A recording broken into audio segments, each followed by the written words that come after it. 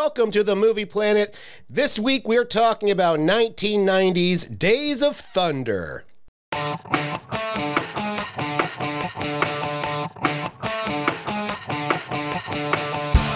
With Joe. Could someone talk to me? When I'm driving, I got a guy on the radio who talks to me. I can't see him, but he talks to me. And introducing Troy. You ain't buried in horse manure after all. Looking pretty good. You're the ones looking good. Hadn't been easy, Harry. I'll guarantee you. Welcome to the Movie Playground. Joining me is a very special guest. This is a teacher who works at Steve's school and a member of the Fantasy League, the Fantasy Football League, sadly named New Asgard still.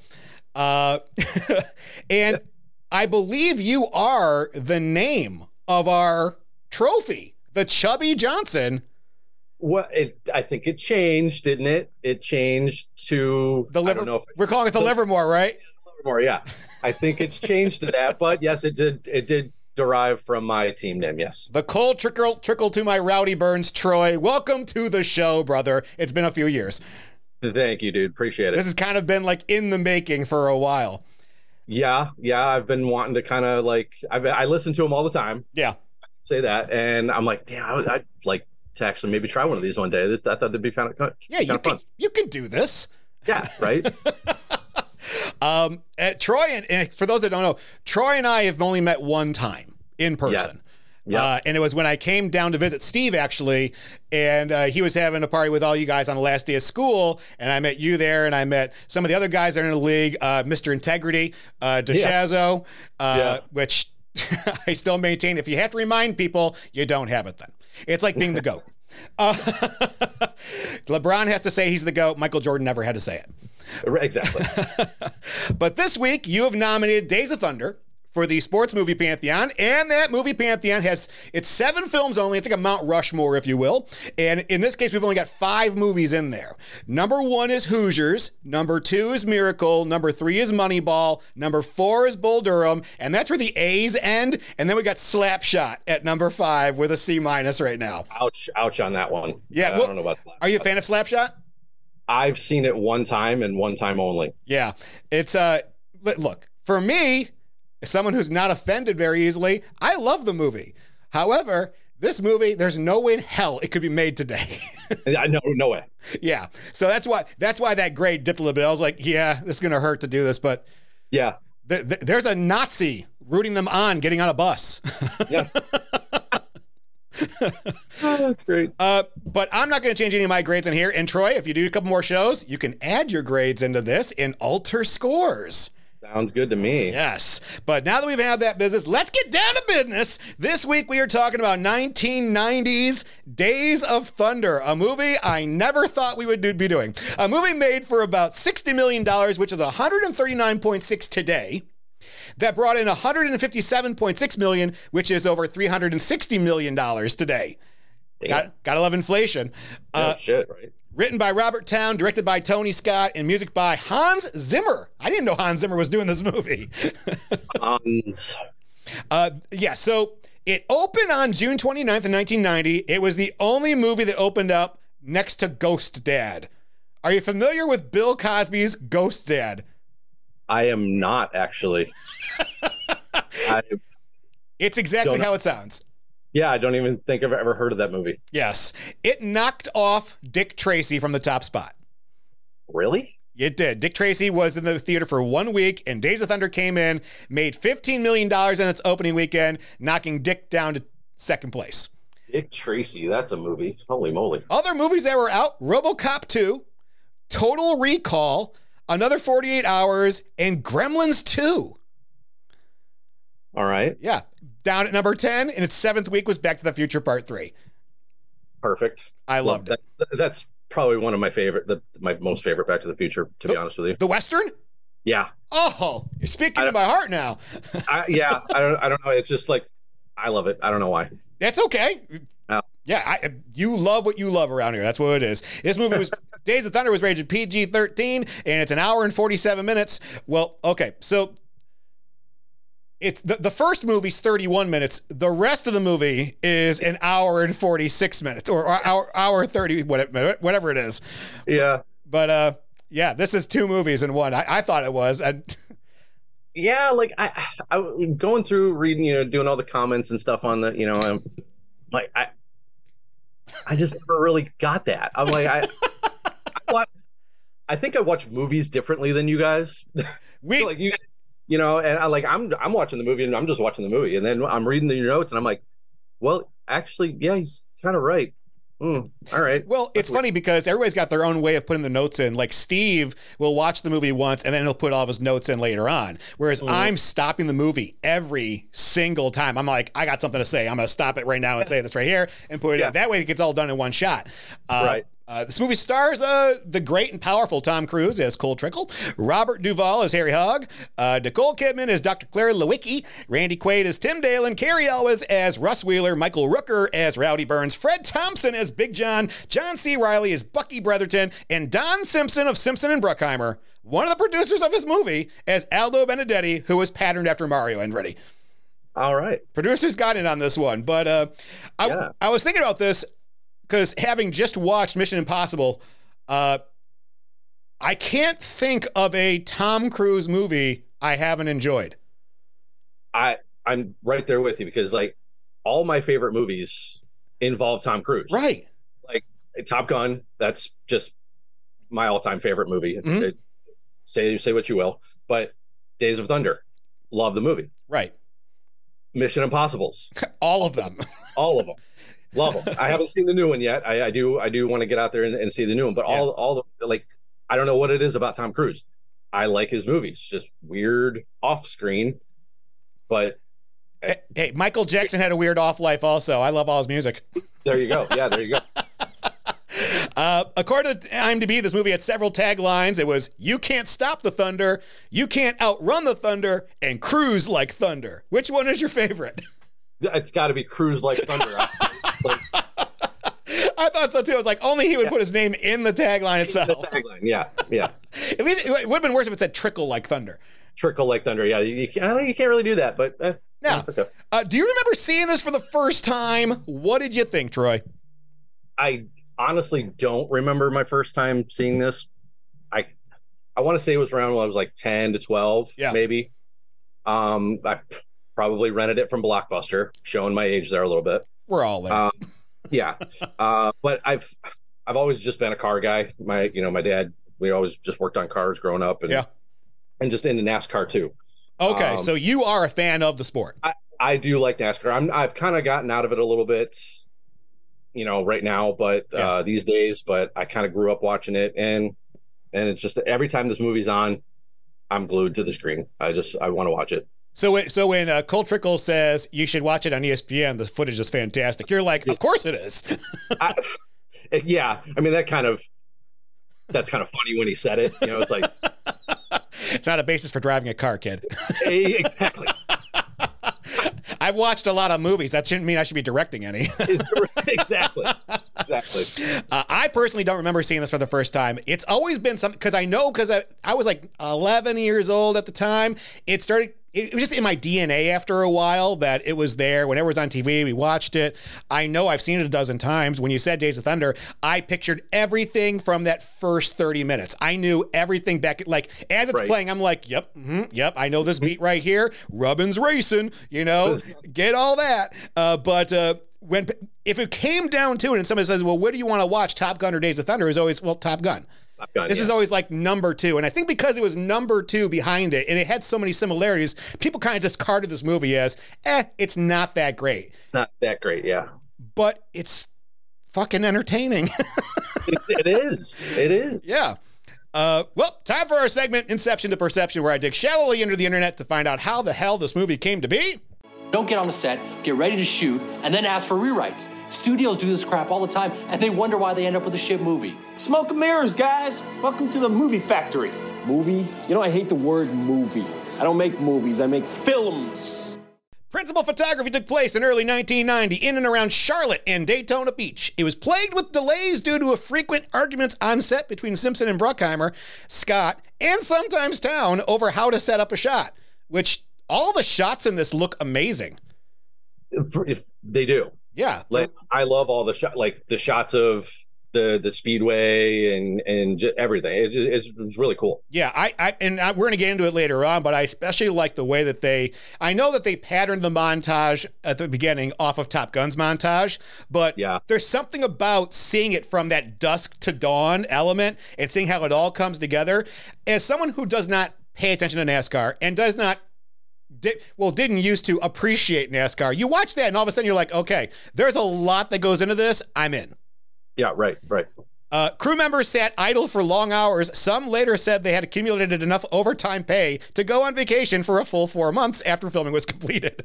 No, nice. The completion date was pushed back many times, with filming being completed in early May, 3 months later than it had originally been scheduled. At one point, following the third revision of the shooting schedule in a single day, the unit production manager, who represents the studio on the set or location, confronted Simpson and Bruckheimer and was told bluntly that the schedule no longer mattered.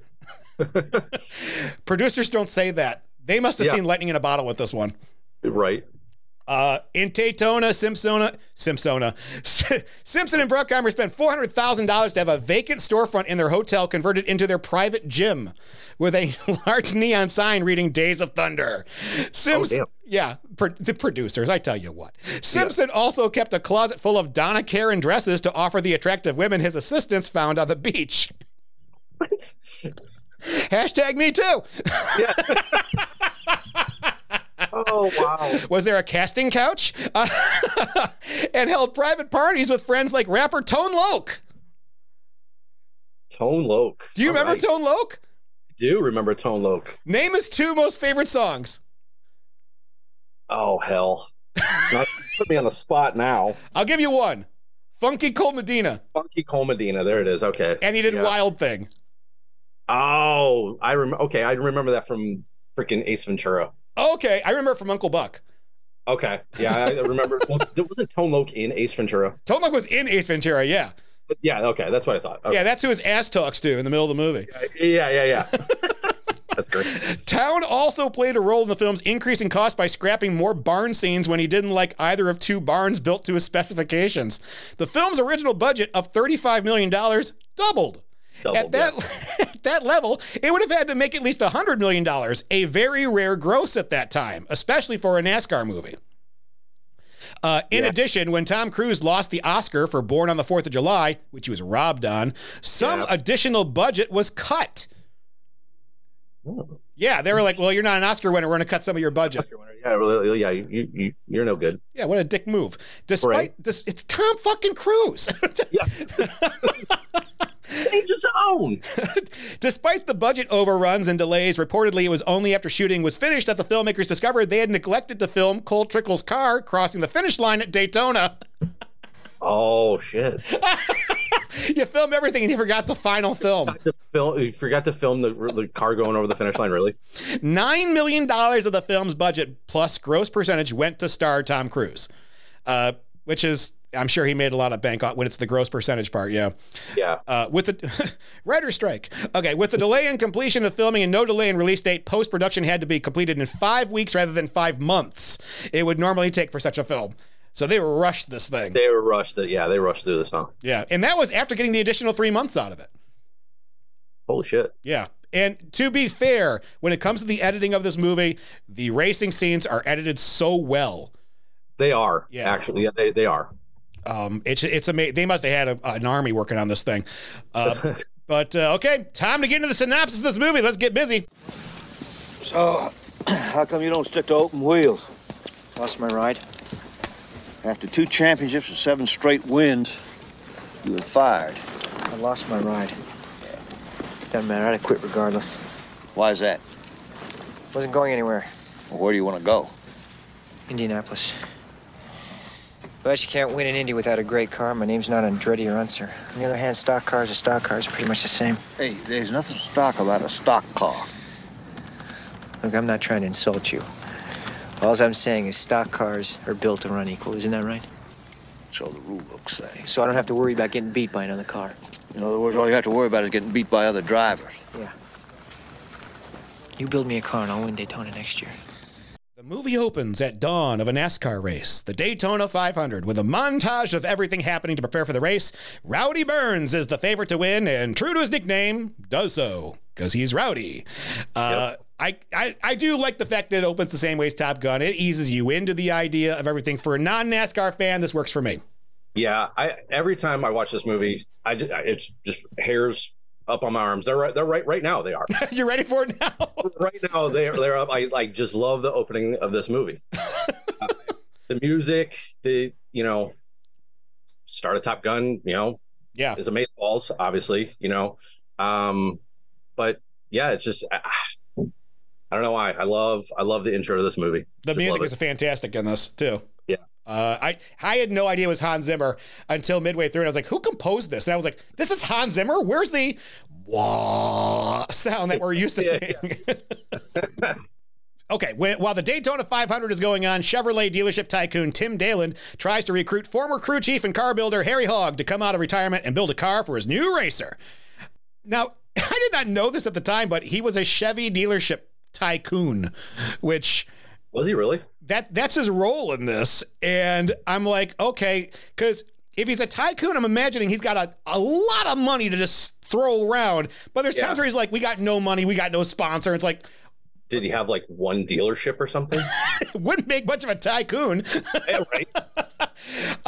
Early in the morning at the racetrack, Rowdy Burns allows Tim's new driver, Cole Trickle, what a name, to do a test lap.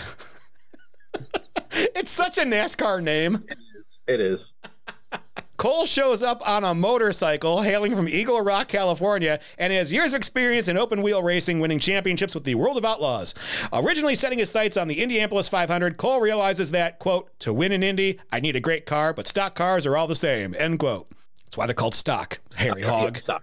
Yeah, hello. Chevrolet dealership tycoon Tim Dalen recruits him to race for his team in the NASCAR Cup Series, bringing former crew chief and car builder Harry Hogg out of retirement to lead Cole's pit crew. Harry had left NASCAR a year prior to avoid investigation involving the death of driver Buddy Bretherton. After Cole sets a fast time in a private test at Charlotte Motor Speedway, Hogg builds him a new Chevy Lumina. Lumina. I know. As soon as I saw the name, I was like, really? That's like when they were racing Toyota Corollas out there. Yeah, right. Watching this, I still can't believe how young Michael Rooker was. But even so, he looks like he's in his 40s. Dude, I watch this now, and all I can think of his character in Guardians of the Galaxy. Right. That's all I think of Michael Rooker as. I hear his voice, and I'm like, it's Yondu. Yeah, exactly. Okay.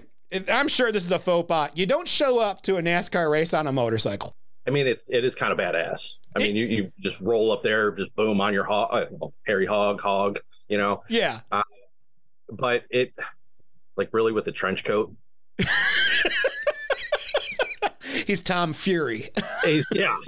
Like, I mean, okay, it's kind of cold. It looks kind of cold, but come on, man. Like, you could get that shit caught in your wheel and shit. A big fucking trench coat on. What are you doing? As I'm watching this and you see he's going to get the great time, I created a term to counter the Mary Sue argument. The male version of a Mary Sue, which is a Maury Sue, they're just naturally great at everything. It's Tom Cruise. I mean, right. Shows up on a motorcycle though, and he has the fastest time. It's like, okay, where's his weakness here? We need one. Right. And I love it when I think you touched on it earlier when Harry asked him if he's ever driven NASCAR. His response, basically is like, yeah, I watch it on TV. ESPN has great coverage. Yeah, that seems freaking legit. That doesn't track. Yeah. I love Top Gun. Don't put me in an F-14 though. Don't put me in an F-14. Yeah, I was like, come on, dude. Yeah, say what you will about Tom Cruise. The dude is watchable in nearly everything that he does. Yeah, I we touched on it before, but it's Tom Cruise. Like, all my favorite movies, for some reason, have him in it. I don't get it. Yeah, and we mentioned earlier the racing shots in this. Tony Scott, who directed Top Gun, he used a lot of the same tricks he used in Top Gun here, which is, taking the shot ahead of the frame and pulling it right this to make it look even faster. Right. It's like those shots are pretty sweet, but can you just imagine? Like, I've never been on a movie set, obviously, but can you imagine doing those? I don't know. How did they shoot those scenes? Do you think like they freaking strap the camera right to the front of the car or something? Well, there's so many different types that they have on this. The ones that are you see straight driving through the window, those are usually hung in a contraption on the inside of it. And more times than not today, they will speed up the film to make it look as though they're going fast because they can't do it for insurance reasons. But this is before we gave a shit about that stuff. So it's Tom Cruise. Today, you just freaking stick a GoPro right inside the car and you're good. I mean, I'm picturing these big, giant freaking movie cameras, being strapped to the car. No, there's some pretty massive rigs that go into those, and even had them hanging outside the windows. At times, but the ones that are side to side, those ones I know for a fact, those ones tend to be a slowed down footage sped up. Okay, that makes sense now. Yeah, and there's actually a moment in this where you see that trick. You see behind the curtain of it, and that's when they're racing their cars to dinner. Okay. And you see cars in the background barely moving. Okay. makes a little more sense now. Yeah. Rowdy gets out of his car, kind of gives him some grief, and I'm like, oh, Iceman's really giving Maverick a rough time here. Jeez. Yeah. Be nice to Cole, would you? Right. Yeah. You bend this bitch, at least wouldn't be able to tear your balls off. Yeah. I'd say he's been pretty real rough for them. I can imagine, though, they're pretty protective of their cars.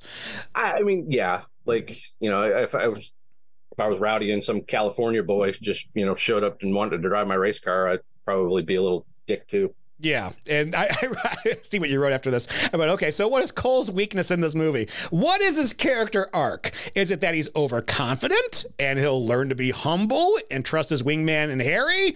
I'm starting to see the comparisons to Top Gun now. Yeah. Stop with the Top Gun references or comparisons. But am I right? You are kind of right. Sure. And I put this in there earlier, but I didn't realize they don't get Mellow Yellow sponsored until the very end of the movie. I saw that and I kind of was realizing too that it's the end of the movie, but I thought the Mellow Yellow car was his car, but yeah, and it's not his car, it's Rowdy's car. And not only that, when he does get his car, it's that green and yellow tint that Harry builds for him, but it's not Mellow Yellow. They're still looking for a sponsor. And by the end of that 31st minute, they're like, we got a sponsor. It's like, oh, this is where Mellow Yellow comes in. No, it's like Pennzoil. Yeah. But Mellow Yellow must have made a fortune on this movie just off of the final 15 minutes of this film. Yeah, I kind of was reading a little bit about it, and it kind of put Mellow Yellow right up there, on the map. I think they were trying to Mountain Dew was the top, soda. Yeah, it was their top yellow drink. Yeah, the yellow drink, right? And they, Mellow Yellow wanted to compete with Mountain Dew, so they threw it in this movie, and I think it just shot their, sales up a ton.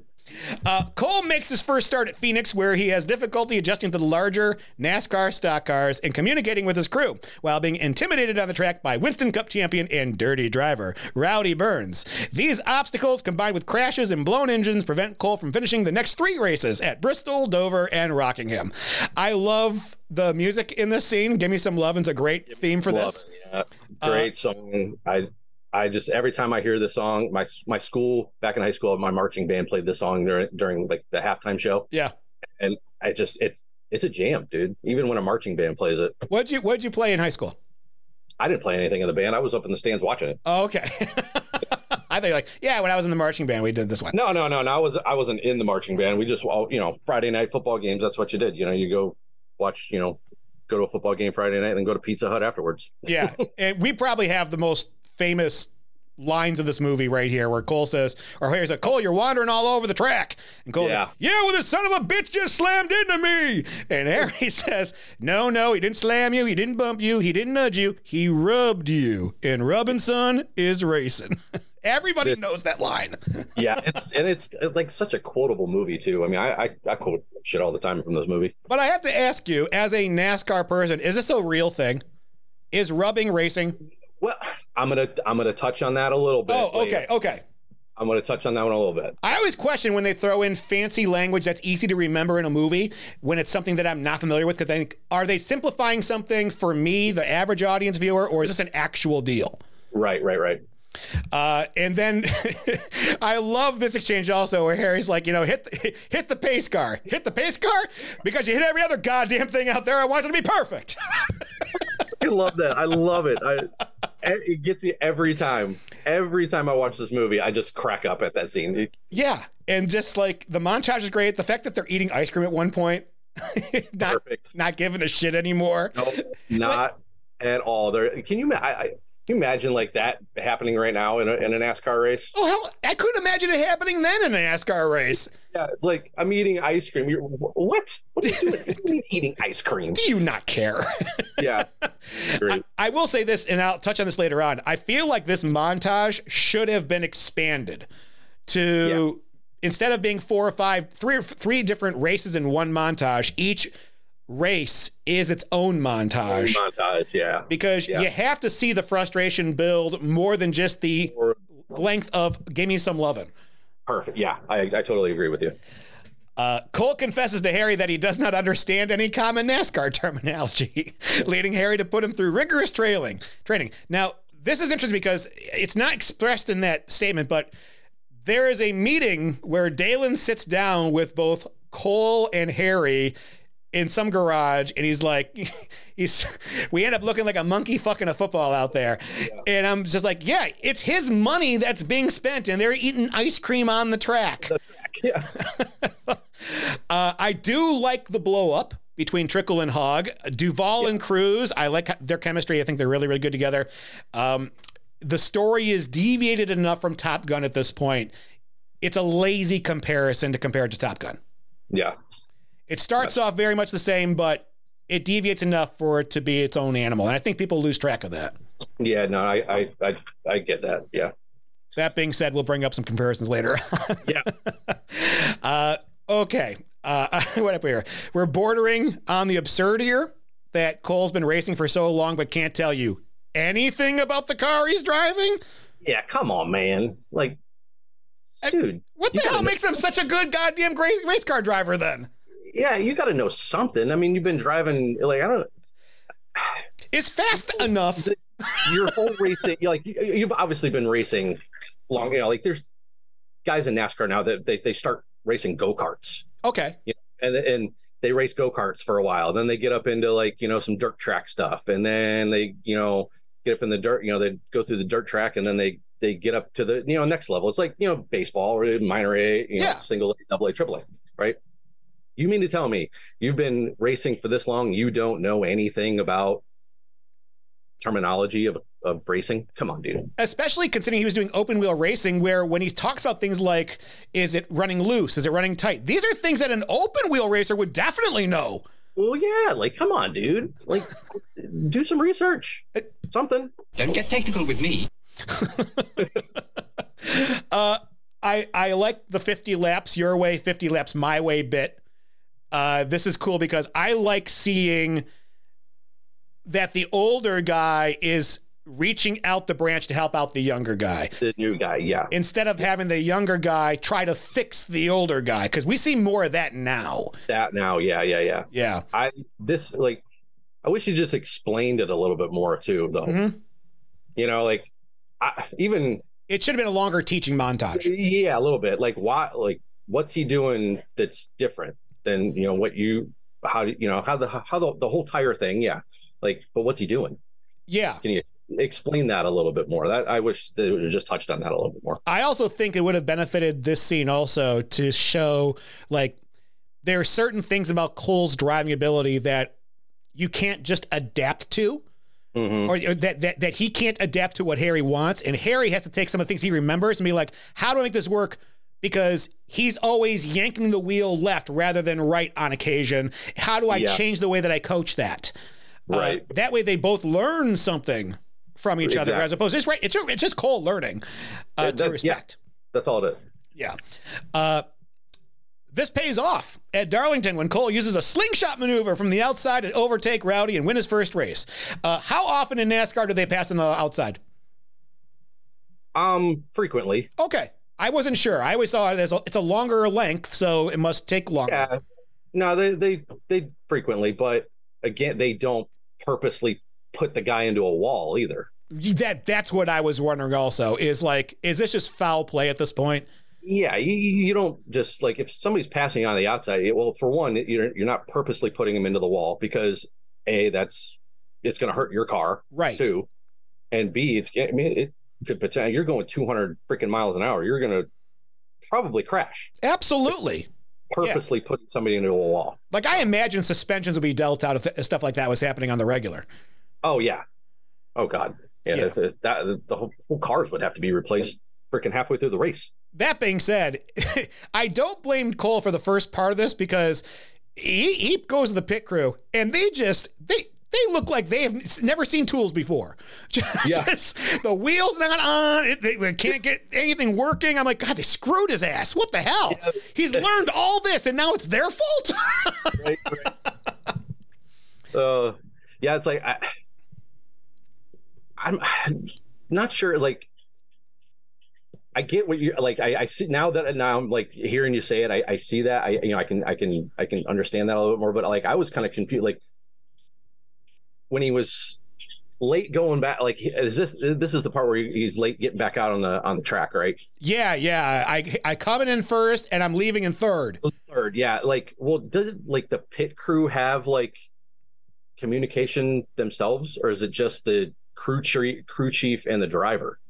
It's the crew chief and the driver, but when he pulls in, everything's working until they get to one of the wheels and they can't get the wheel on proper. Yeah. Oh, yeah. The whole air gun jamming. Yes. Yeah. And I was like, God, maybe it's the ice cream. Maybe that's the issue. Jesus Christ. Maybe you have some sticky fingers. Yeah, that's good. That's good. During the race, why is Cole trash talking to Rowdy? He can't hear him. Can't hear you. It's like, what are you doing? And I call it whenever I see this stuff in sports, like when it's happening, when you see a basketball movie and somebody's talking trash on the sideline to somebody on the court, and you're like, dude, they can't hear you. This is pop sports, right? Yeah, Yeah, no, I get that. Yeah. Remember me? Yeah, remember me. Is that what you were talking about right there? Right. I know, like, hey, dude, he's not gonna be able to hear you, bro. No. Even so, he probably can't even see you through the rearview mirror. Right, with the vibration happening in that car, he's going 200 miles an hour. Yeah, you're not seeing you. He's a shadow. That's about it. Yeah. Now, the ending of this race, I think it feels like the ending to a movie based on what I've watched so far. Like, it started off in one place. We got ourselves a sponsor. It's like, okay, this is where we were going for. This is what I like to see. It's a big celebration, but we're only 31 minutes in. And I'm like, if you stop the movie here, you have a really good arc for these two characters that has actually been completed. Yeah. Does this movie have too many peaks? And, well, I don't know, like, what would be another peak? When they win Daytona. Oh, okay. So just two? Well, there's that one. There is when he survives the crash. Oh, all right. See, yeah, I'm enjoying this because now, like, I'm getting the perspective of like you again. I said earlier, you watch movies differently than me. Yeah. And can't help like it now that you're saying that, I'm like, oh, okay, yeah, but that would be kind of another peak, maybe. Yeah, it's almost. I look at a movie almost like a book, and that where would the chapter end? Where would the next chapter start? Oh, yeah, I gotcha. Yeah, okay. And normally I have a problem when I have a movie and I can divide it up into specific chapters because that tells me that they worked on this first third here over a course of 2 months, and then they took a break. Yeah. Now let's work on this next part. And I think when they started making this movie, they probably had the first 30 minutes of this as part of their story going, this is what we want to tell. We want to tell the story of these two people who are very different from different ages, different eras, and they're going to come together in the end. And then they were like, that's great. We need more than that. Okay, well, we'll borrow a love story from Top Gun. And hey, remember when Goose died? We'll do kind of the same thing also here. We can fit that in, right? Rowdy can't race anymore. He can't race anymore. Dude, you're like, this is so weird.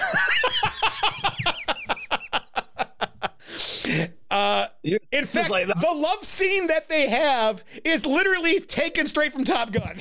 Yeah. Freaking ruining this movie for me now, Joe. To be fair, I'm not complaining about this because I love Top Gun. But it's like you're watching Top Gun and then you're watching this and like, oh, fuck, this is the same movie.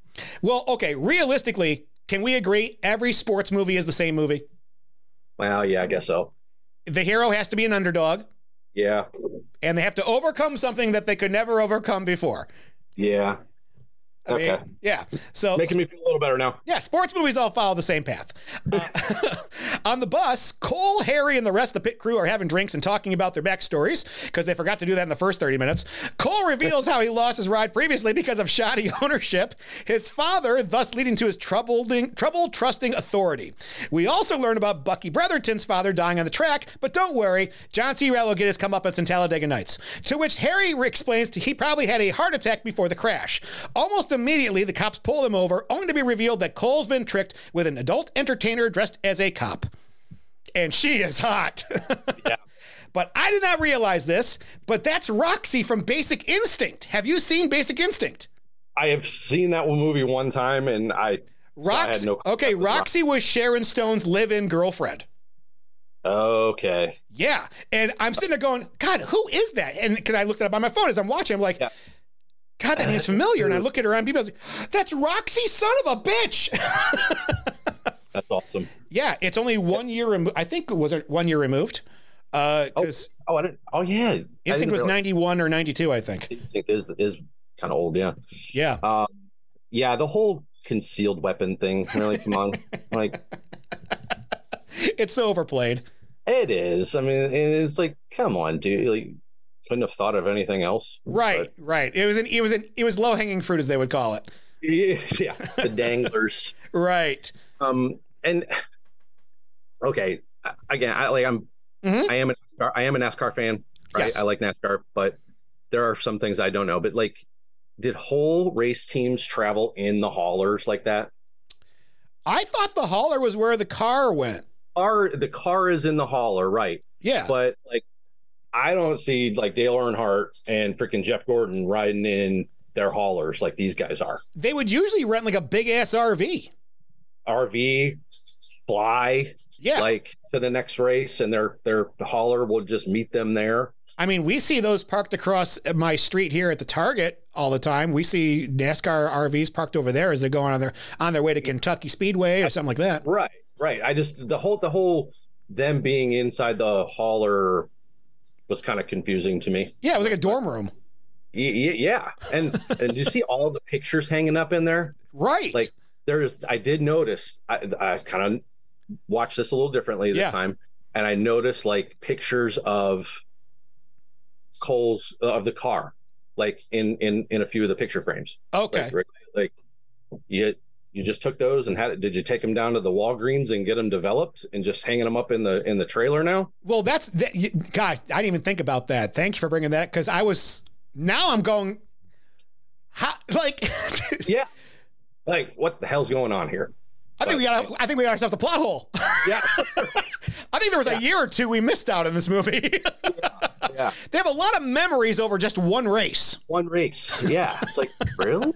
It's like, okay, but. The rivalry between Cole and Rowdy intensifies throughout the season until the Firecracker 400 at Daytona, what a great name, where both drivers are seriously injured after being caught in a massive crash.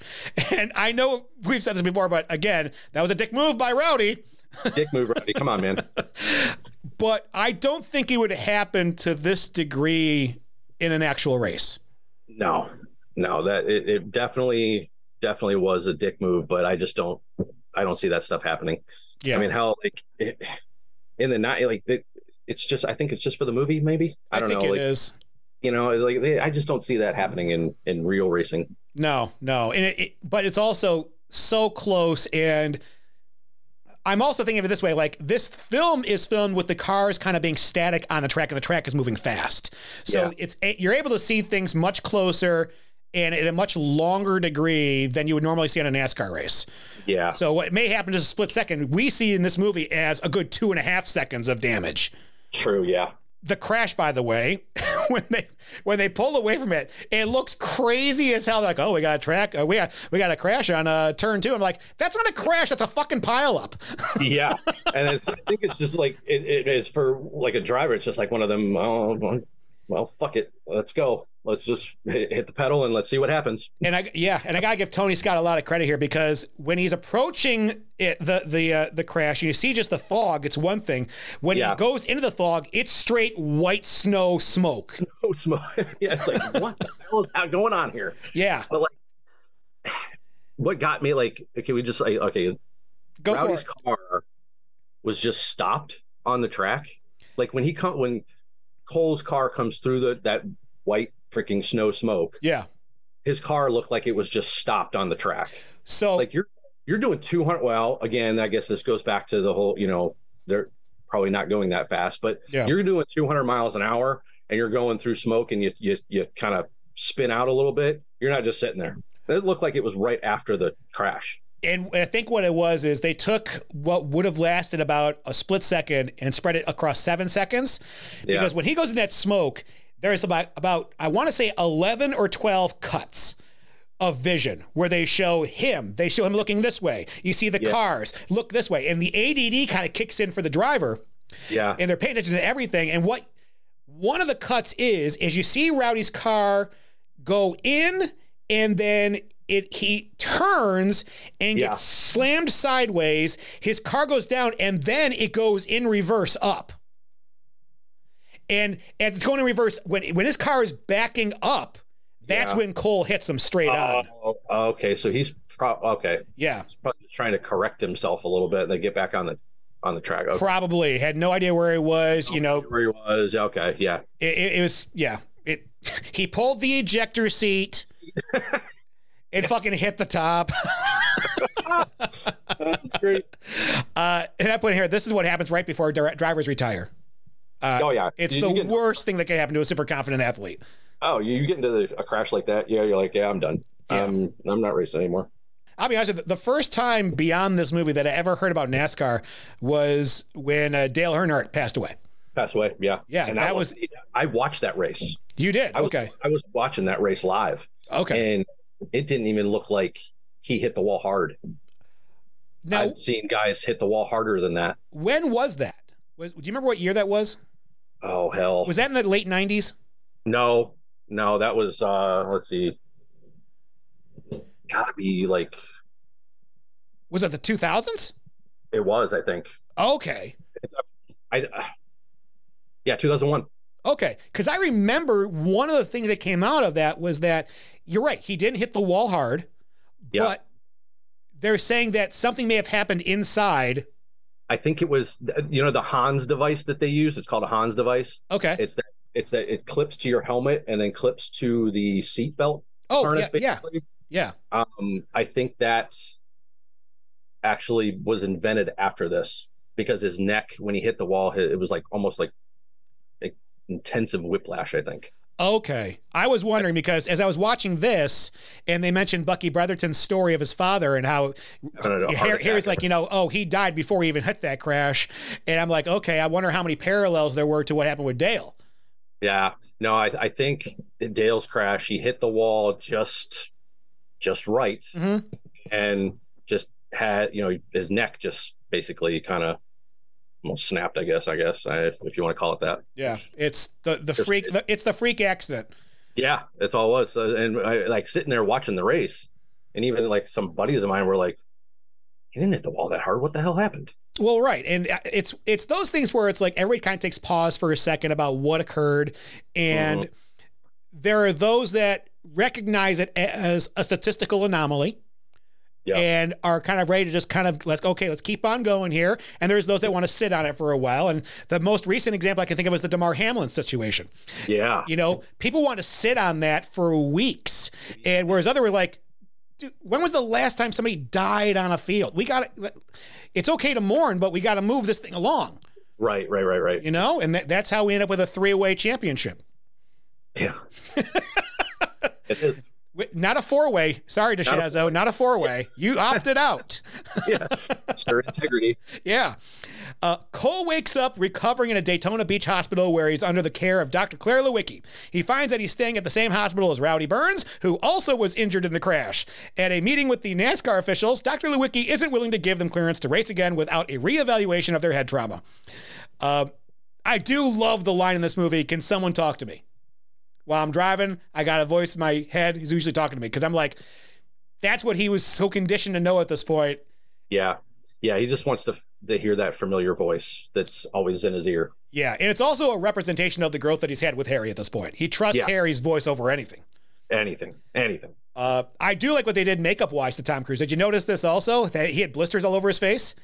Never noticed that until now when I was watching. Like I reading your note, watching the movie, and I'm like, what? I paused it. I'm like, oh, sure shit. Yep, there they are. Yeah, because I'm like, Tom Cruise has better complexion than that. Something's different. Yeah, never even thought to even look at that. So good catch there, Joe. Yeah, speaking of catches, first thing Cole does when he meets Dr. Lewicki, hey, touch my balls. No,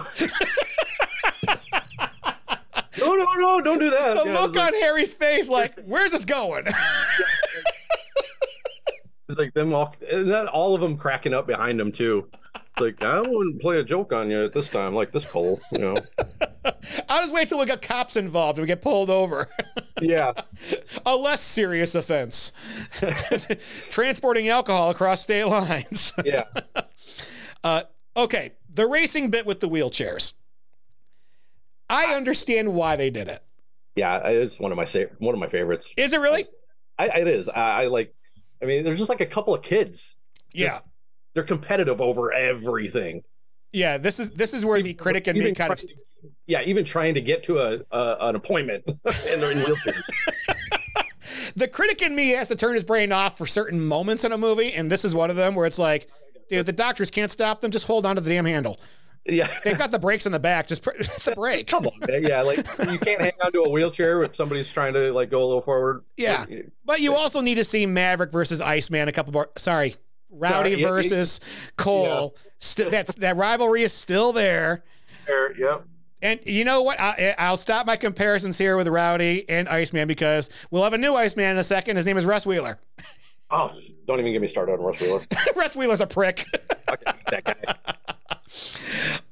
NASCAR president Big John brings Rowdy and Cole together in a meeting and warns them that he and his sport will no longer tolerate any misbehavior from the two rivals. Harry pulls Claire aside and begs her to give him reassurance since his confidence, although at the beginning was a weakness, is not recognized as one of his best character attributes. I did not I put this quote in here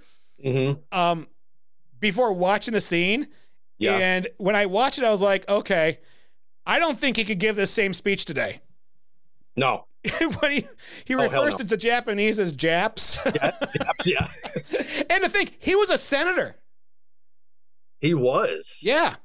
Yeah, and here's the thing. Yeah.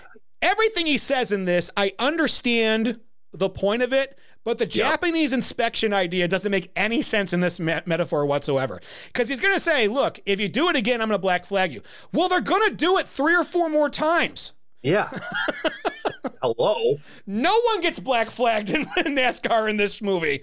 No, they've mentioned it several times, but no one gets black flagged. Come on. Yeah, these guys, and then he goes, I want you guys to drive together. They both have concussions. They're not in condition to drive.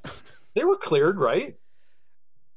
They were cleared. I don't think Rowdy was cleared, because Rowdy ain't doing well. Well, then Dr. Lewicki ain't doing her job. To be fair, Lewicki got her. She's clearly Australian. She didn't get that top-notch university experience. University experience, yeah, I got it. Because of the two that gets the keys, it's Rowdy that gets the keys. I'm like, he's the one that's the problem. He's the worst one. Yeah, Tom Cruise is doing fine. He just jumped off of a cliff in Mission Impossible. He'll do fine in a car. Yeah, that's good. But even better, they give him a car, and what do? They turn in the car and get 2 rentals and beat the living fuck out of them. I mean, like, who wouldn't want to get a rental car and just go beat the ever-living piss out of it on the beach? I mean, it looks like fun. It looks like a lot of fun. But I'm also going, what happened in this movie? The first 30 minutes were glorious. What are we doing? Having a little fun on the beach, you know? I mean, and then I love it when they get to dinner. They finally get there. Or it's just smoking, you know, all just beat to ever-loving hell. And Big John, like, asked them why they were late. And they're like, oh, was it car trouble, Cole? Yeah. It was the radiator. Yeah, it was the radiator. Yeah, it's the radiator. Yeah, it's not the whole fucking car. Yeah, gives that slick shit smile to Rowdy. And yeah, it was the radiator, right, Cole? Right. And I'm sitting there going, wait a second. Does Cole know what the radiator is? That's great. Yeah. Doesn't know any other terminology on a car. Does he know the radiator? What the radiator does? Right. It would be great if they gave him both automatics and just been like, okay, go for it. Yeah, go. Yeah. Eventually, Cole develops a romantic relationship with Dr. Claire Lewicki because she needs a purpose, a neurosurgeon at the local hospital. And I put here, do we need the side story with Claire? This just turned into a sports romance movie. I don't want to watch his recovery. I want to watch his recovery. I want to watch him earn his confidence back in the track. Keep this NASCAR centered. Yes, I never cared for the whole romantic part of the movie, but it's a racing movie. Come on. Yeah. You know, it's like, let them, like you're saying, it needs to be NASCAR centered or racing centered. You know, it's like, get them back in the car. Let's go. Let's go. I was thinking of Major League when I watched this also, because Major League is an awesome movie. Love Major League. Every time they go to the catcher's side story with his ex-wife, I'm like, are you fucking kidding me? Get back to baseball. Yeah, getting in the freaking golf cart at the end of the game, you know, with the big fucking thing on the golf cart. Yeah. Tracking her through Cleveland. Come on. Right. This doctor's office also, when she's doing the exam on Cole, it's so dimly lit. It's like, are you looking for ambiance or are you trying to do something here? Did it not pay the light bill? I mean, windows aren't enough.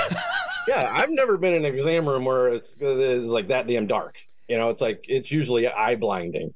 But, and here's the thing, and then I'm watching, I'm like, okay, well, maybe it's because he's got a concussion, they need a dim.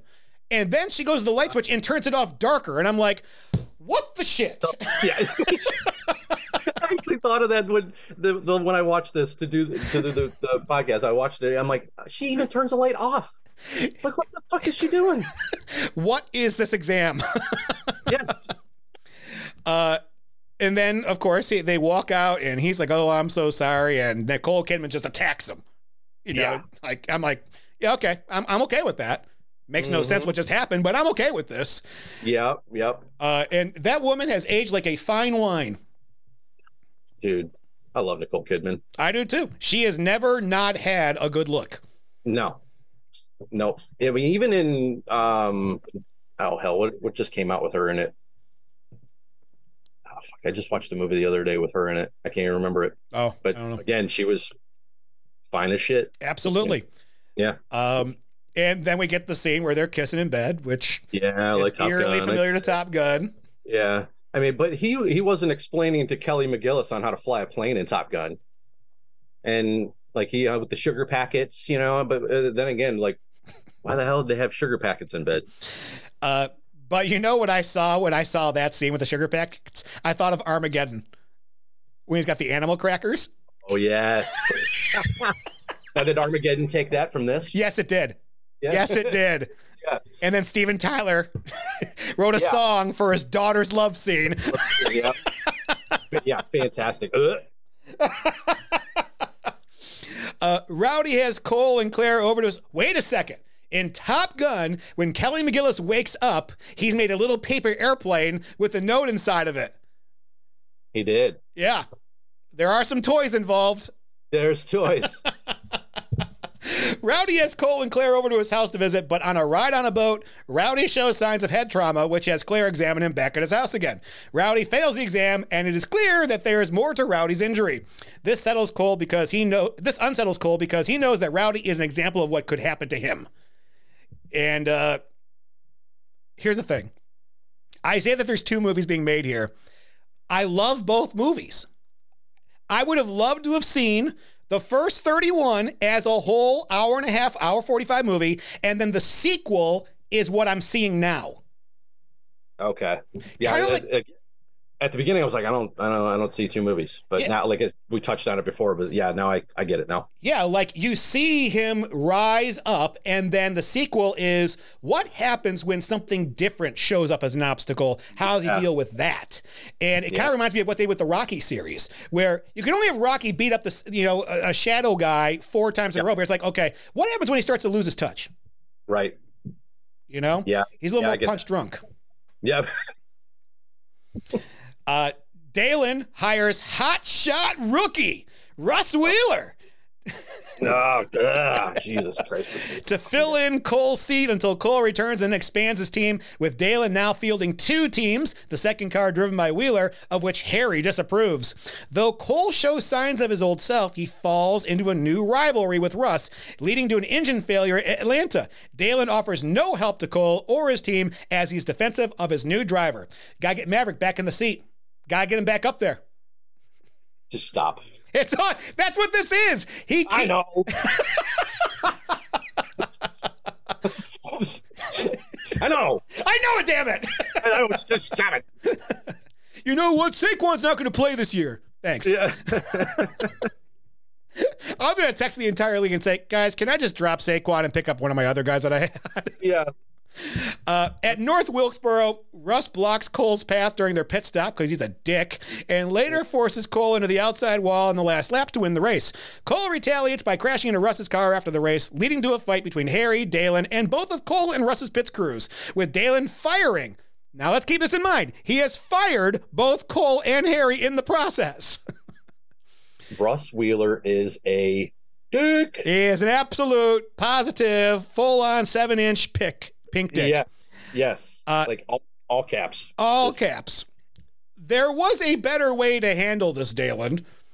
For a great salesman, you sure didn't sell this very well to Cole Trickle's team. No shit. Like, come on, man. It's almost like if they hadn't noticed, would they have known?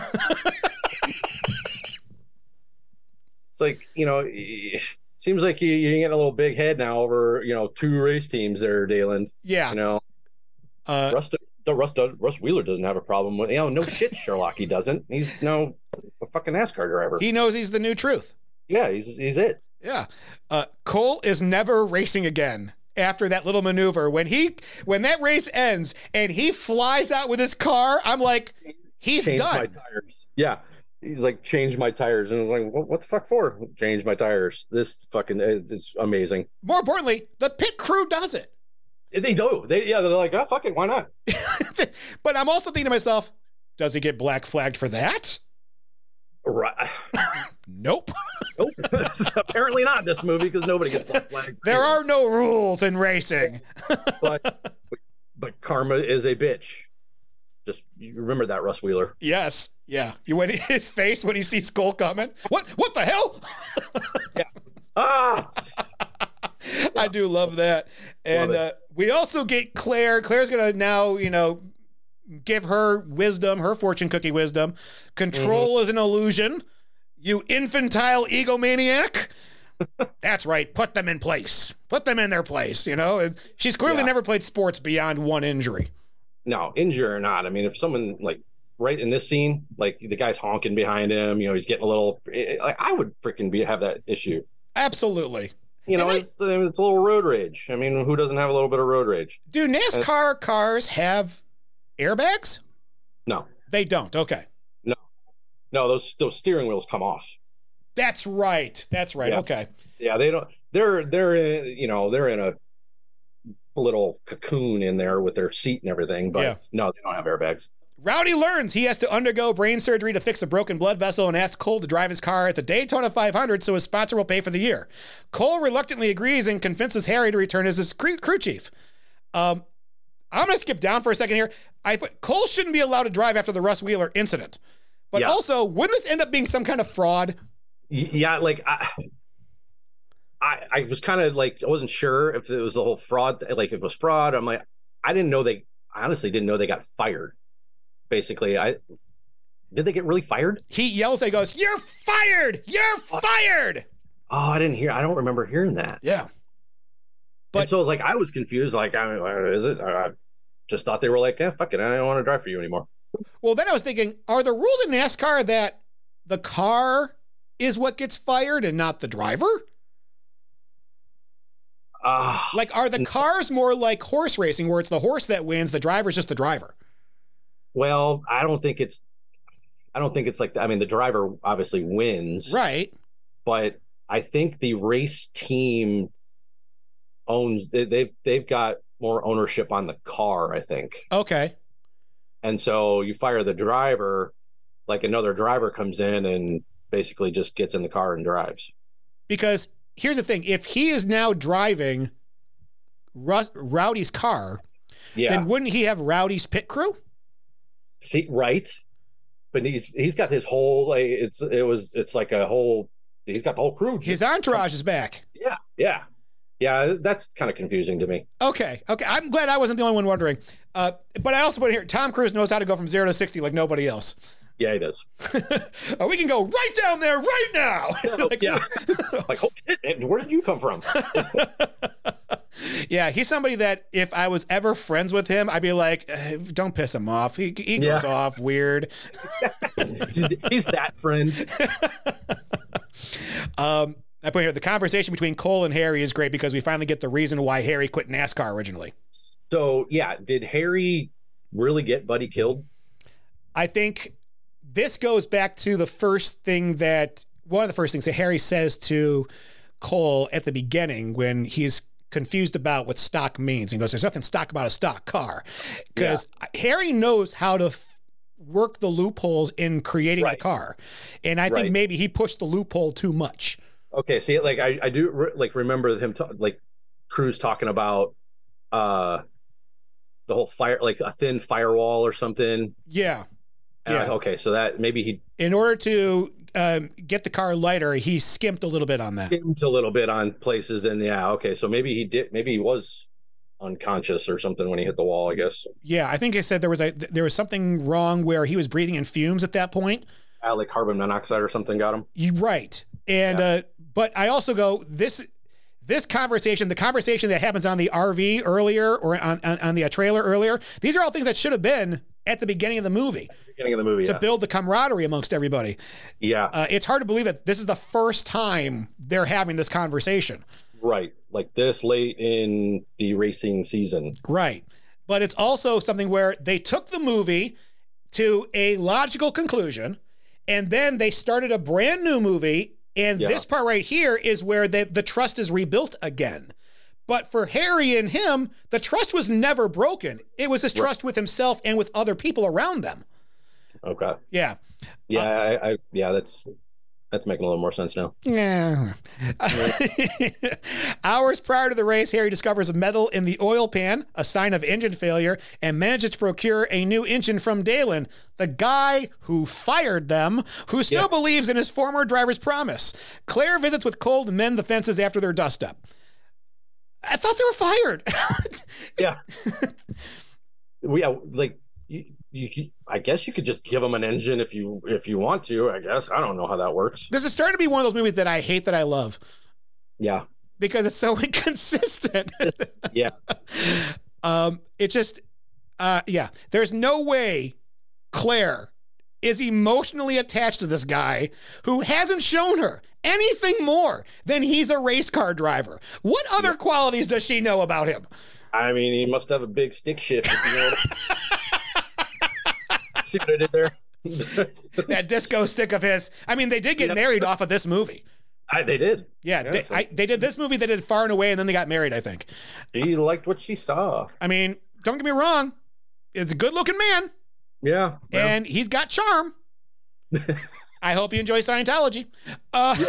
He will. Yeah. Russ Wheeler. Okay, when they do the shot of him looking back with the sunglasses on, I'm like, you're not even hiding it anymore. No. You're Iceman. And he's just such a douche canoe. Absolutely. When they do the individual interviews with all the race car drivers, he's the only one who's a dick. Just a conceited asshole is what he is. Yeah, he's won one race? Yeah. Woohoo. During the race, Cole's car is spun out by Russ and suffers a malfunctioning transmission, but the combined efforts of Harry's and Dalen's pit crews manage to fix the problem and get Cole back on the lead lap. On the final lap, Russ predicts that Cole will attempt his signature slingshot maneuver from outside, but Cole tricks him with a crossover, Allen Iverson style, overtaking him from the inside to win his first Daytona 500. Yeah, like I didn't put it in here, but as I'm like thinking about it, like you don't do that. No, with the pit crews. Yeah, when the owner runs out there, I'm like, there's no owner in the history of NASCAR that would push a car on that track. No, like that doesn't happen. Come on, that's my engine. The fuck it is. That's why my boys are pushing. And you know what's funny is I really wish that the story at this point would have been that Harry stole the engine. And he stole it. Yeah, absolutely. And didn't he say he stole it? Yeah. Something to the effect. But then you find out, no, it was just given to him. I'm like, how do you trust an owner like this? Yeah, that would have been awesome if he actually did steal it. It's like they go into the car, like shit, pop the hood, and you're like, the fuck, where'd my engine go? This says Subaru. Yeah. Fucking awesome. But also, again, they're driving in this race, and I'm thinking to myself, like, when they have their final battle in Top Gun, and Maverick isn't engaging. Oh, he left this wingman. Son of a bitch. Damn it, Maverick. And, of course, he comes back in and wins the race. Yeah, he's re-engaging. Yes. Yep. Cole drives into victory lane where he and his pit crew celebrate with Claire. He approaches Harry, sitting alone, without his ice cream, who is impressed by Cole's performance. Cole asks Harry to walk with him, and Harry agrees, challenging him to a foot race to victory lane. And damn, Robert Duvall is bow-legged as fuck. Every time I watch this movie and the scenes here, like, I think that same thing. I'm like, holy goddamn, like, dude, what the hell did you do to your legs growing up? Like, yeah, fuck, you're riding a lot of horses. We also, this is the first time I've seen Tom Cruise run where he's not running like Tom Cruise. Yeah, he's running like the hands out like this. Like, yeah. With the arms up and everything. It's like, okay. But I love this. That screen freeze at the end. Tom Cruise looks like Simple Jack from Tropic Thunder. And I can't fucking unsee that now, Joe. Thanks. When he did it, I was like, that was what they froze? Really? Couldn't like one more frame past that? But what I love, do you remember back in the day when the MTV Movie Awards were actually a good thing to watch? Yeah. And Ben Stiller played Tom Cruise's stunt double? Stunt double, yeah. There's the Tropic Thunder kick. That is. Boom. Done. Well, that's all, folks. According to top critics at Rotten Tomatoes, it's got a tomato meter reading of 45%, 9 fresh and 11 rotten. The critics on average gave this film a 5.2 out of 10. What are your thoughts on that, Troy? 5.2 out of 10 seems a little low.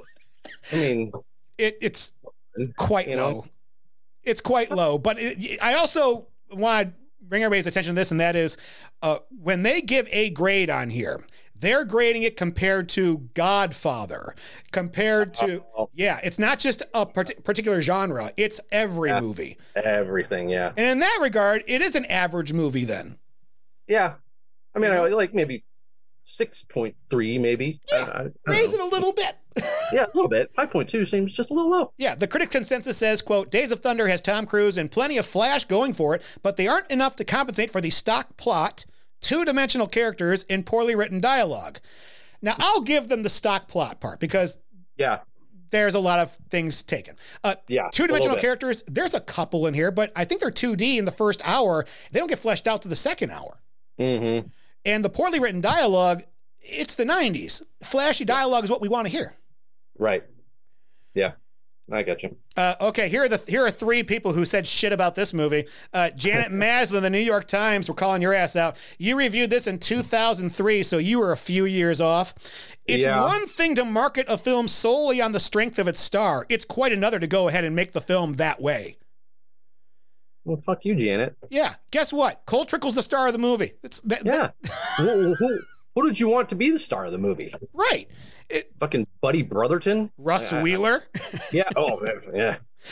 Jonathan Rosenbaum of the Chicago Reader said, in 1990, the people who brought you Top Gun, Tom Cruise, director Tony Scott, and producer Simpson and Bruckheimer, figured out a way to take more of your money, and it involves stock car racing.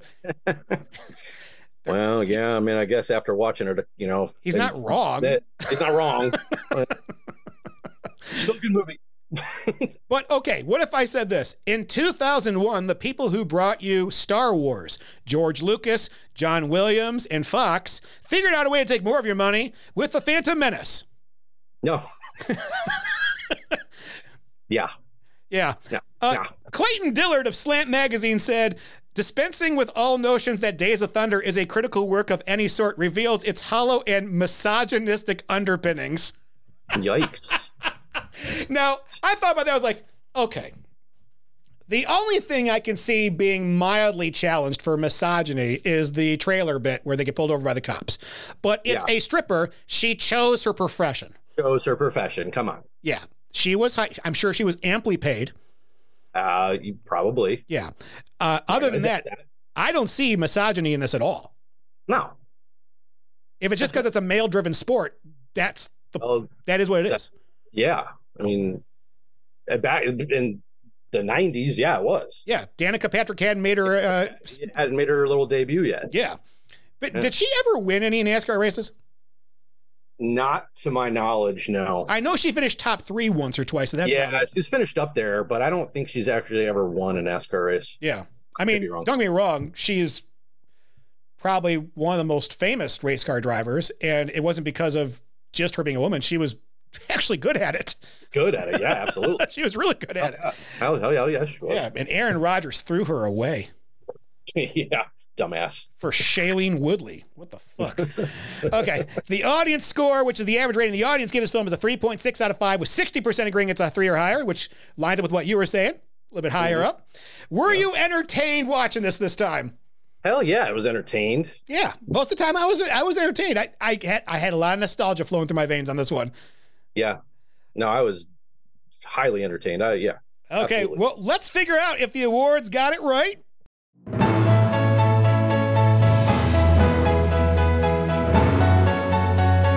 Okay, at the Academy Awards, it got a nomination. This shit movie got a nomination at the Academy Awards for Best Sound, but it lost to Dances with Wolves? No. Days of Thunder should have won this one. Oh, yeah. And what the hell did Dances with Wolves have? Was there a grasshopper in the background we heard? Right? A wolf? Yeah. Howling? I don't get it. No, I think the way that they balanced out the sound in Days of Thunder, it reminds me of whenever they have war movies up for these. War movies tend to win because you gotta line up the sound with the machine guns and all that stuff, but this was ridiculous how good it was. And the engines never drowned out any of the dialogue. No.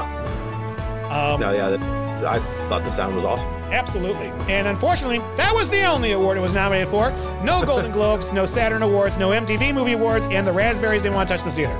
So, in that regard, it kind of fits in the average movie way. It's not awful. It's not winning any awards. Next segment, titled Top 3, Bottom 3. This is where we talk about the 3 things we want to highlight in this movie, and then we go over the 3 things that are bad, unforgivable, or downright travesties. We'll start with the top 3, and I'll go first. My number 3, Robert Duvall is a national treasure, plays cranky old man so well. Very well. Yes. He just, I wonder if he's just a truly cranky old man in real life. I hope not. The oldest, here's the thing, the last movie I saw him in was The Judge. Yes. Did you see that? Yes, I did. Yeah. Robert Downey Jr., yeah. And the youngest I've ever seen him play was in The Godfather, when he was the lawyer. The lawyer, yeah. So the guy's had a span of years, and I don't know, is he still alive? I think so. I don't know. To be honest with you, I don't know. Is Robert Duvall still alive? Yes, he is. Okay. Yeah. All right, there we go. Born in 1931. Good Lord. Oh, shit. Okay. Yeah. He's up there. Yeah. Oh, that's pre-Nazi. Ooh, yeah. Ouch. Wow. Okay. I put number 2. Normally, I can't stand shaky cam, but in this case, it works because you actually feel like you're in the car on the track. Absolutely. And it reminds me of, did you see First Man about Neil Armstrong? No, I have not. Okay.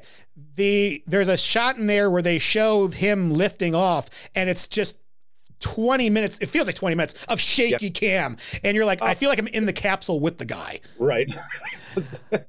And my number 1, the pace of the first 30 minutes of this movie is absolutely great. It moves fast. It gets to its point. I think it's I think the first 30 minutes is up there with any 30 minutes of any movie to start off. Perfect. Yeah, it's awesome. Okay, Troy, your top three. Top three. Well, as corny it is, I said it before. I love the freaking rental car demo derby on the beach. So, like, did you notice the cars that were slower on the road? No, I didn't. Okay. Yeah, I wasn't paying attention to that. I was watching them freaking just demo freaking, what was it, a Lumina and something else. It was just fancy that it was a couple of Nissans. Yeah, it was the same cars that they drive on the track. But no, I just thought it was great. I love the just driving on the beach and just demo derby style. Hell yeah. 2, the name Cole Trickle. that is like, how NASCAR is that name? It doesn't get more NASCAR than that. It doesn't get more NASCAR than that. It's just a fantastic freaking name. I wonder, though, like when the writers are doing this, how many names they came up with before they landed on Cole Trickle. They landed on Cole Trickle, yeah. Like, I want to see the list of all those. Yeah. Bob Smith. Yeah, that one's not going to work. Number 1, the scene in towards the beginning of the movie where Harry is building the car and talking to it. Oh, yeah. Hairs raise up on arms, back of my neck every time I watch that scene. He's just being one with the car. It's just, I love it. I imagine you feel that way later on when he's doing the walk around the car and the oil starts. Yes, it's kind of the same thing. Yeah. Yeah.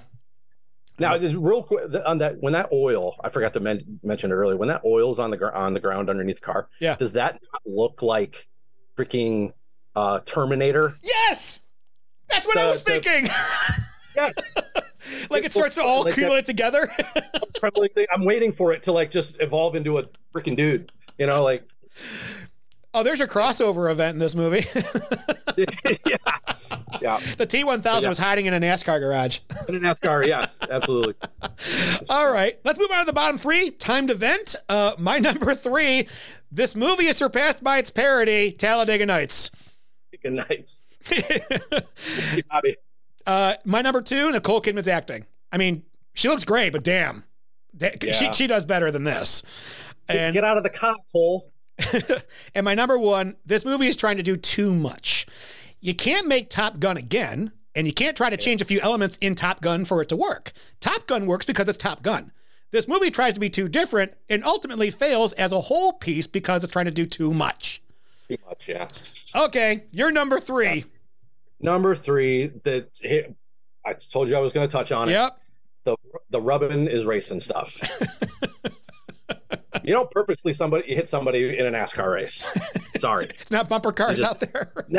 Now they do like every so often you'll see like a tire, like an outline of a tire on the side of somebody's car. Okay. That's just that's a funny thing to do. Like it's like, here you go, fucker. Trade paint. I'm gonna tag your car just with my tire. Yeah. But it's not like taking the wheel and just ramming into a wall. Not happen. Yeah. 2, okay, NASCAR drivers back in the 90s don't get that damn dirty. You mean like filthy? Filthy, like their face. Okay, yeah. I know they wore full face helmet then. Now the only driver that I do remember not wearing a full face helmet back then was Dale Earnhardt. Oh, well. But he never came out of when he won a race, he never came out into winner's circle and had the goggle line. Was that a grandfathered rule where I don't know. Remember in hockey when they started mandating that players wear helmets, but the players that were already there didn't have to?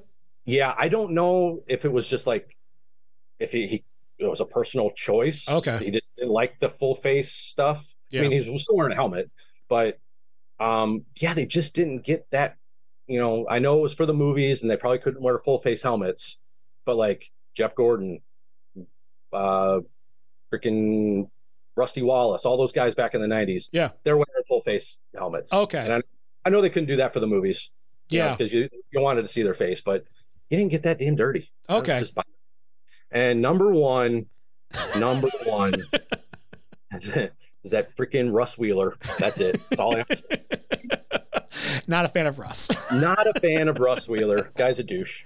Okay. Well, Time for the critics rating. We use an A to F scale here on the Movie Planet. A C is considered average. A plus is the highest. F is the lowest. If the movie is so bad it receives Fs from all the hosts, it goes to a new category movie, the Movie Planet Global Killer. A category of movie where you can watch it ironically and have an amazing time at how bad it is, like Solo, a Star Wars story, which has since been pulled out of the Global Killer thanks to JC's grade. You son of a bitch.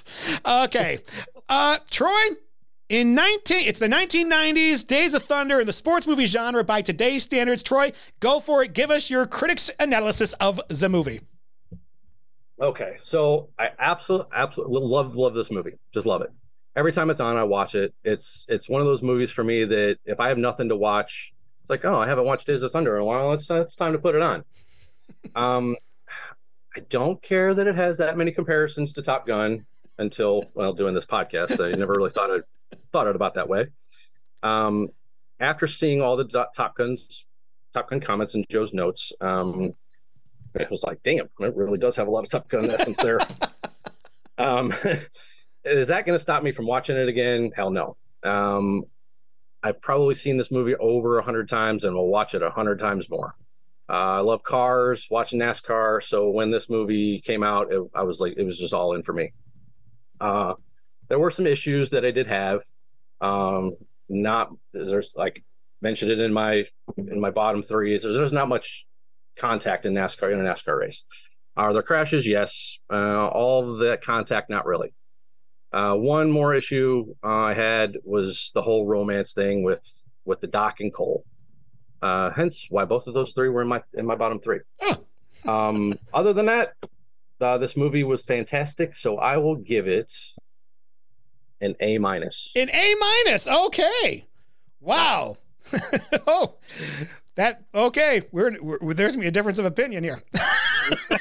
I knew it. I know. But I also want, and I say this to everybody that's new on the show, no one's opinion is more right than the other.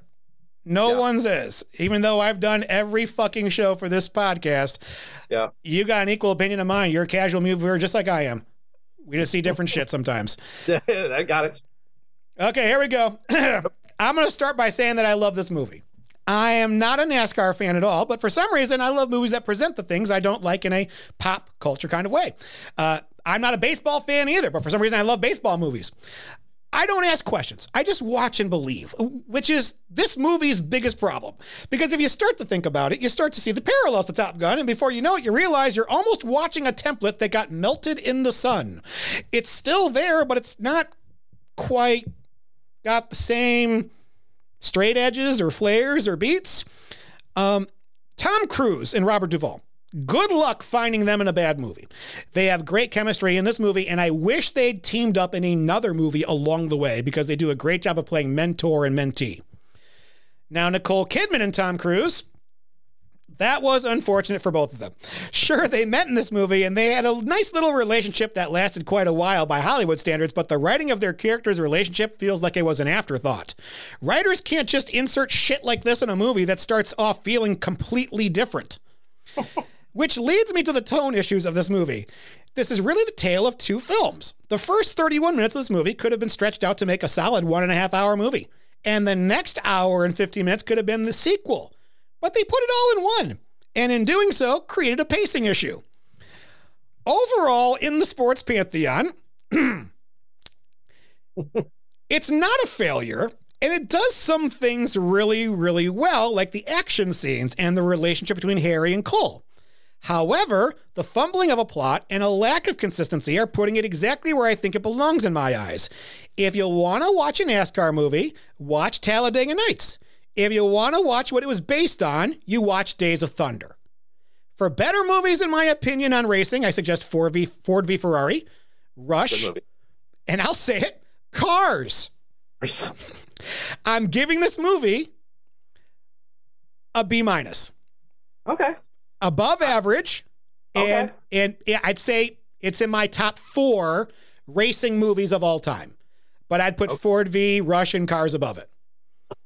You're putting Cars above this? I think it's a better racing movie. Well, I'm just at a loss for words, I guess. That's okay. At some point, we'll have you come on to do Cars, and you can sit there going, Cars is just Days of Thunder, Joe. Yeah. Oh, that's fantastic. Yes. So right now, it's going in as a B-, so it's going to go in the number 5 spot, pushing Slapshot down to 6. And then obviously, I'm going to keep this on record and all that stuff. And if you do a second and a third movie, then all of a sudden your grade becomes canonized.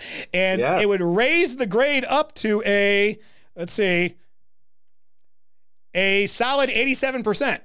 Okay. So the more you do, the more you become. Yeah, absolutely. Critics, hats off. Do you love this movie, like this movie, or none of the above? Love this movie. Love it. I love this movie. It rubs me in all the right spots, and rubbing is racing. And I hate NASCAR. And I hate Russ Wheeler. Yes, I hate Russ Wheeler. Douche.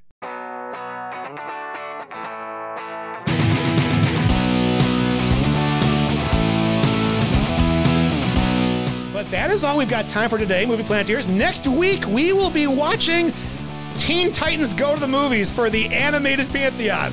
Oh, there we go. Okay. Have you seen that? I have not. Oh, you got kids. They'll love it. Yeah, no, I'll have to put it on. Yeah, check it out. And I'm trying to think, the date that we're doing that, if you can join us on that date, we could call you in and get your thoughts on it. If you're up for it. Okay, all right, just let me know. No pressure. In fact, Steve was like, oh, you should give me a call. I'm like, you didn't watch the movie. No, we're not calling you. But you're on vacation, Steve. No podcast during vacation. Yeah. You can email the Movie Planet using the address movieplanetpodcast@gmail.com. If you enjoyed the show, subscribe on iTunes, Spotify, or Podbean and give us a 4 or 5-star review. Like us on Facebook, Twitter, and follow our Instagram. The opinions expressed on the Movie Planet podcast are those of the individual hosts.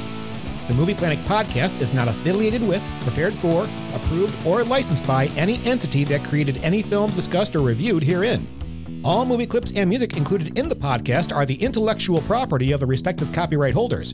They are included here for the purpose of review, and no infringement is intended. Okay, Troy, any last words?